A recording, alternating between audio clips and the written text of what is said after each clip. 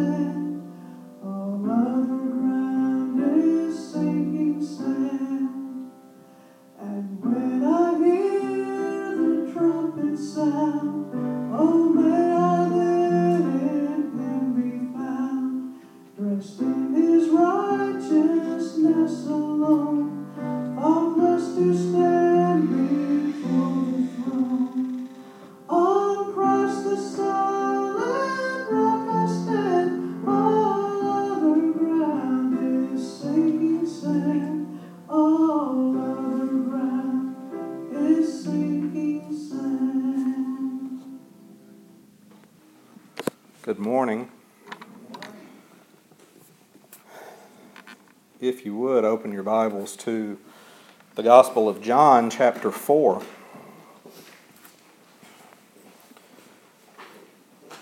And we'll be looking at verse 4. The last several weeks we have answered the questions, who is Jesus? And we know from what we looked at, He is the Son of God, He is the Savior. Then we answered the question, what do we do with Jesus once we know who He is? And we looked at how we are to receive Him as our Lord and Savior, repenting of our sins. And today we're going to end this series by answering the question, where do we go? Where do we go with Jesus? Now that we know all that we need to know about Him, that He is our Lord and Savior, we have received Him as our Lord and Savior. But when we look at the question, where do we go with Jesus? What do we do with Jesus? And who is Jesus? We also need to remember that there are multitudes of people who do not know these things. There are multitudes of people who are lost. So what do we do? Where do we go with Jesus Christ? Should there be any limitations on where we go with Jesus Christ? And that's what we're going to be looking at today. Again, open your Bibles to John chapter 4, and we'll be looking at verse 4. It's written, and He must needs go through Samaria. And He must needs go through Samaria. Let's go to the Lord in prayer. Our most gracious and loving Father, Lord, as we come before You today, I just ask Your blessings upon the reading of Your word. Lord, just be with us today as we worship. Just illuminate Your word and just open up our hearts today. And Lord, I just pray that if there's anyone here today that doesn't know You as Lord and Savior, if there's anyone that needs to make any decision today, just pray that You would speak to their hearts today. And again, Lord, we just lift up those that are sick and shut in, those that have lost loved ones, those that are traveling, Lord. We just ask Your blessings upon them as well today. And again, Lord, I just pray that You would be with us today. Just give me the words to say and hide me behind the cross today. Let the words that are spoken be Your words. And again, Lord, I just pray that You would bind down Satan and let him have no part of this service. We just ask this in Your Son's precious and holy name, Jesus Christ. Amen. Now, to answer the question, where do we go with Jesus? I want to look at Jesus' mission into Samaria. We know from the Great Commission, if we were to look at Matthew 28, verse 19, we know from the Great Commission that we are to go into all the world. We are to teach all nations the things that Jesus Christ has taught us in His Word. Christians are to go into all nations. And when we look at the call to go into all nations, we must realize that that is a call that has no limitations attached. We're to go anywhere and everywhere to share the gospel of Jesus Christ. Pretty much, we are to go from our front door into all the world. That is what Jesus told the disciples, and that's what we see in the New Testament. In the book of Acts, the disciples started in Jerusalem, and then they went out from Jerusalem and all to Judea, Samaria, and then all the way into Rome and the outermost parts of the known world at the time. So the gospel is to be a gospel of no limitations. Christians are not to limit where the gospel goes. And we see this through the example of Jesus Christ. In John 4:4, it says, he must needs go through Samaria. And there is significance in that verse. There's significance there. Now, what we see, if you look back at verse 3, is that Jesus had been teaching in Judea, and the disciples and Jesus, they leave Judea and they are going back into Galilee. And that was roughly about a 60 to 80 mile trek. And typically, what the Jews would do is they would not take the direct route that went through Samaria. They would bypass Samaria. They would go into a region to the east called Perea, and then they would go up into the region of the 10 cities called the Decapolis, and then over back to the west to get into Galilee. So a religious Jew would completely bypass Samaria. They would not go into Samaria. And the reason for this is the Jews looked down upon the Samaritans. And the reason they looked down upon the Samaritans is because of something that happened several hundred years before, and that is when the northern kingdom of Israel was taken over by the Assyrian Empire. The Samaritans were a result of the intermarriages between the Assyrians and the Jews of the northern kingdom. So a religious Jew would look at a Samaritan as being of mixed race, mixed between Jew and Gentile. So they would not view them as being Jewish. They would view them as being Gentiles and thus to be shunned. They would not let the Samaritans come into their synagogues. They would not let the Samaritans go to the temple to worship, even though the Samaritans viewed themselves as Jewish. The religious Jews in Judea would not allow this to happen. Likewise, there was a mutual hatred between the two groups. Not just a dislike, it was a mutual hatred between the two groups. And this is why the religious Jews would travel miles out of their way, pretty much doubling the time it would take to get from Judea into Galilee. They would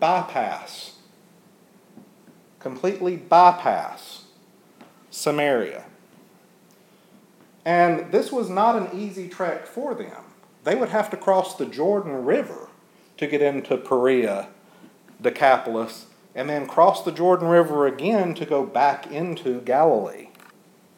Just making a half moon to get around going through Samaria. So instead of opening their arms and welcoming the Samaritans, who was of Jewish blood, and instead of allowing them access to the religious functions that the Jews did, they shunned them. They completely shunned them. Yet, look at John 4:4. Jesus is doing something Jews would not do. It says he must needs go through Samaria. He must go. He needed to go through Samaria. He is telling us and teaching us that we are to shun no one. We are to shun no one. He must needs go through Samaria. It was his divine prerogative to go into Samaria. It was his divine mission to go into Samaria. His divine agenda that led him into Samaria. He must go. He needed to go. Why? If we continue to read, he had an appointment that he had to keep. He had an appointment he had to keep. He had an appointment with someone who needed to hear the truth.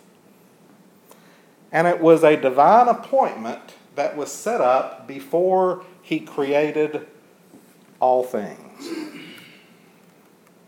He needed to go into Samaria to tell someone who was lost about living water. That's why he went into Samaria. And what we see is this divine appointment to meet with one person turned into a divine appointment that lasted 2 days, because he stayed with the Samaritans 2 days because they asked him to stay.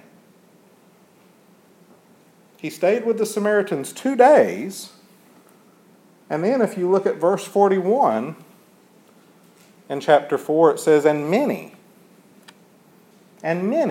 believed on his name. So his divine appointment with one person led to many Samaritans believing on him. That's why he went into Samaria, to keep that appointment. And we also see he went into Samaria and he did something that Jews normally would never do. He talked to them. He talked to them. When was the last time that you talked to someone who didn't like you? He talked to them. And he teaches us something. When we look at the question now, where do we go with Jesus? We go anywhere and everywhere with no limitations. We go anywhere and everywhere to share the gospel with no limitations, even where we would be hated. Even where we would be hated. He must needs go through Samaria. And think about what Jesus did here. He and the disciples went somewhere where they would be hated. Not just disliked. Hated. When was the last time you went somewhere where you knew the people hated you? Let me rephrase that question. Would you go somewhere where you knew the people hated you? How many of us would say yes?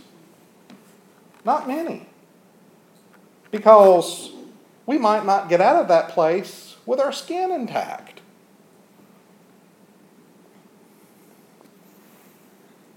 We would limit ourselves. But we see from Jesus' example, he didn't limit himself. He went where he knew the people would hate him because he was Jewish. And he went to an area where he, as a Jew, should hate those people. But he didn't hate them. He loved them. And he showed love to them. And he loved them because they're his creation.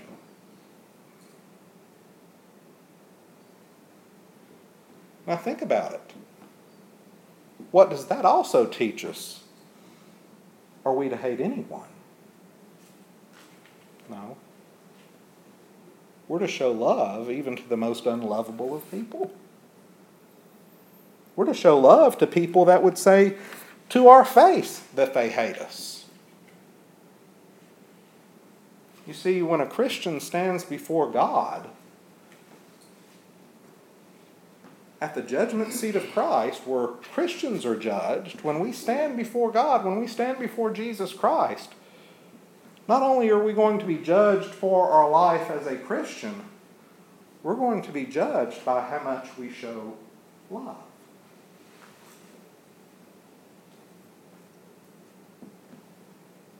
Because we're to love. Because Christ tells us we're to love. And we're to show love the way he shows love. But very few people would go where they're hated. They would limit themselves instead of going. But we're never to limit ourselves in such a way.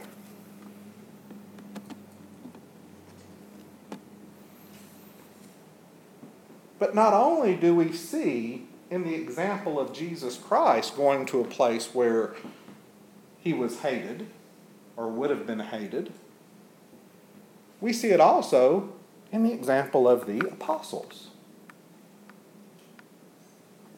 If you look in the book of Acts, think about the apostles going to the places where they would have been hated as they shared the message of Jesus Christ.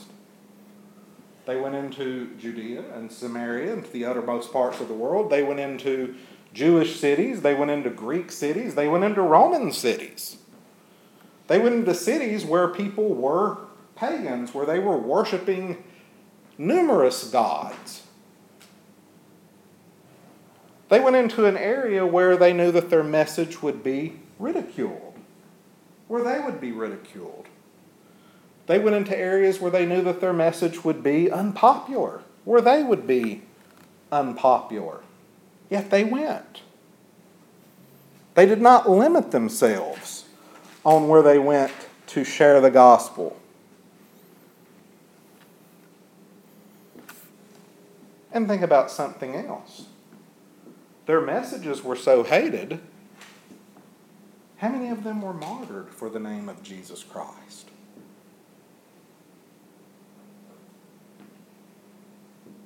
Paul was martyred. Peter was martyred.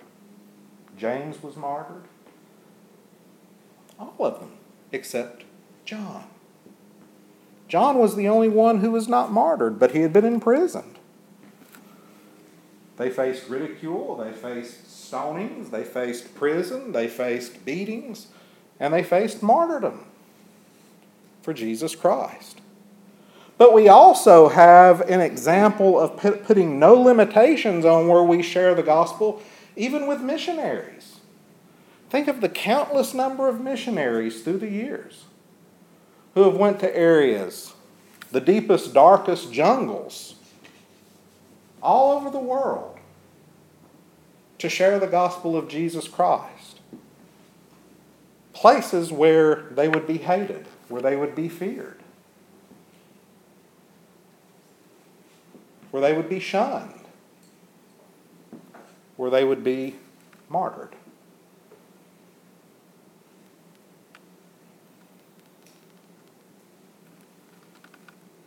Over the years, countless people have died for an unpopular and hated gospel around the world. And why is it so unpopular?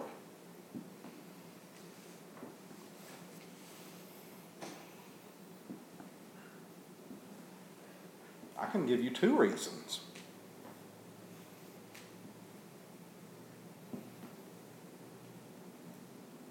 The first is something that we looked at last week. It's unpopular because Jesus makes us confront our sin. When we hear the gospel message, we're confronted by the fact that we are sinful. When we see the cross of Jesus Christ, we're confronted by the fact that we are sinful. Jesus and the cross makes us confront our sin. Thus, the cross and the teaching of the cross is unpopular. Thus, Jesus Christ is hated. It's an offense. And remember, the cross is not some diamond-studded, gold-encrusted cross that you see in a cathedral. It's not a plain wood cross that you see in a Protestant church. The cross is a rough piece of wood that's blood-stained. That was a Roman instrument of torture and execution. So when people come face to face with the cross, they come face to face with the blood-stained cross. They come face to face with the Savior who has died upon it. It's unpopular to do that, to spread that message. It reminds people of their sin. It's an offense to the world. That's one reason why it's unpopular. And another reason why the gospel message is unpopular is because Christians make it unpopular. How many times do we not share love? How many times do we not show love to others? The message of the cross, yes, is a message where we are to repent of our sins. Where we're to turn from sin and depravity and turn to Jesus Christ, but it's also a message of love.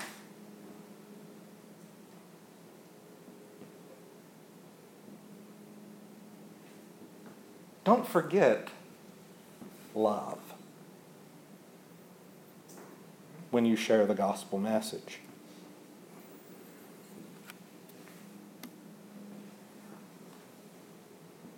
But overall, the gospel is an offense.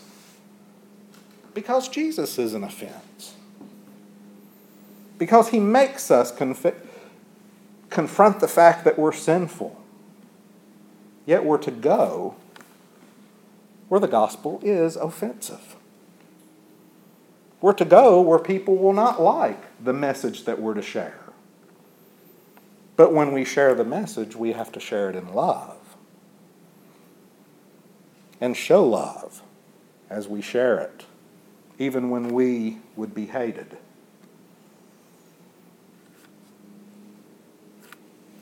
And if you think about where the gospel is offensive, it's offensive everywhere. Even in the United States, it's offensive because it makes people confront their sin. But we're to share the gospel everywhere. We're to look at the example of Jesus Christ and place no limitations on where we share the gospel of Jesus Christ. We're to look at the example of the apostles and put no limitations on where we share the gospel of Jesus Christ. We're to look at the example of the missionaries and put no limitations on where we share the gospel of Jesus Christ. We're to share it everywhere. To anyone who has an ear to hear it. And we're to do it in love. Because, as Francis Schaeffer once wrote, love is the mark of the Christian. It's what should set us apart from everyone else. When people look at a Christian, they are to see the love of Jesus Christ radiating from us. Not hate, not disdain. They're to see love. Love is the mark. And we see this with Jesus Christ. When he goes to a place where he knew the people would hate him, and he showed them love. He must needs go through Samaria. And he went into Samaria and taught the people. And many believed on him. And we're to go everywhere with Jesus. Where we will be hated, where the message will be hated, we're to go and share the gospel. Telling others the good news of Jesus Christ. Because our Samaria is right outside the door of the church. And we're to go and tell others the news of Christ. Let's stand for prayer. Our most gracious and loving Father, Lord, as we come before you, just thank you for this day. Thank you, Lord, for the message and the example that you give us. And Lord, I just pray that you would be with us as we go into this time of invitation. Continue to be with us. Continue to overshadow us with your love and watch care. We just ask this in your Son's precious and holy name, Jesus Christ. Amen.